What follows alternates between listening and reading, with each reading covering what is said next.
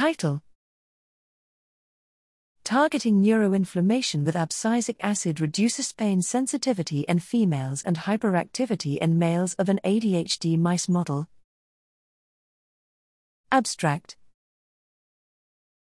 Aims: Attention deficit/hyperactivity disorder, ADHD, is a neurodevelopmental syndrome characterized by dopaminergic dysfunction.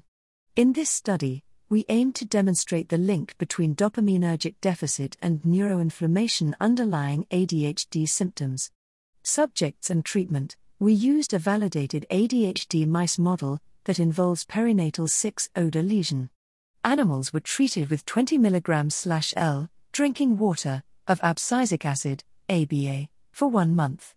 We tested behavior, learning and memory, anxiety, social interactions, and pain, in both females and male mice, in all 8 groups, control and lesioned, with/without ABA.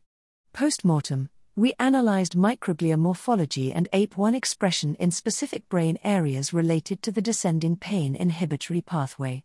Results: in females, dopaminergic deficit increased pain sensitivity, but not hyperactivity, in contrast to males.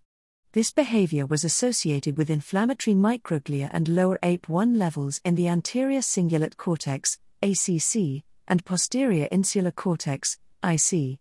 ABA treatment reduced inflammation and alleviated pain. In males, ABA reduced hyperactivity, but had no significant effect on inflammation.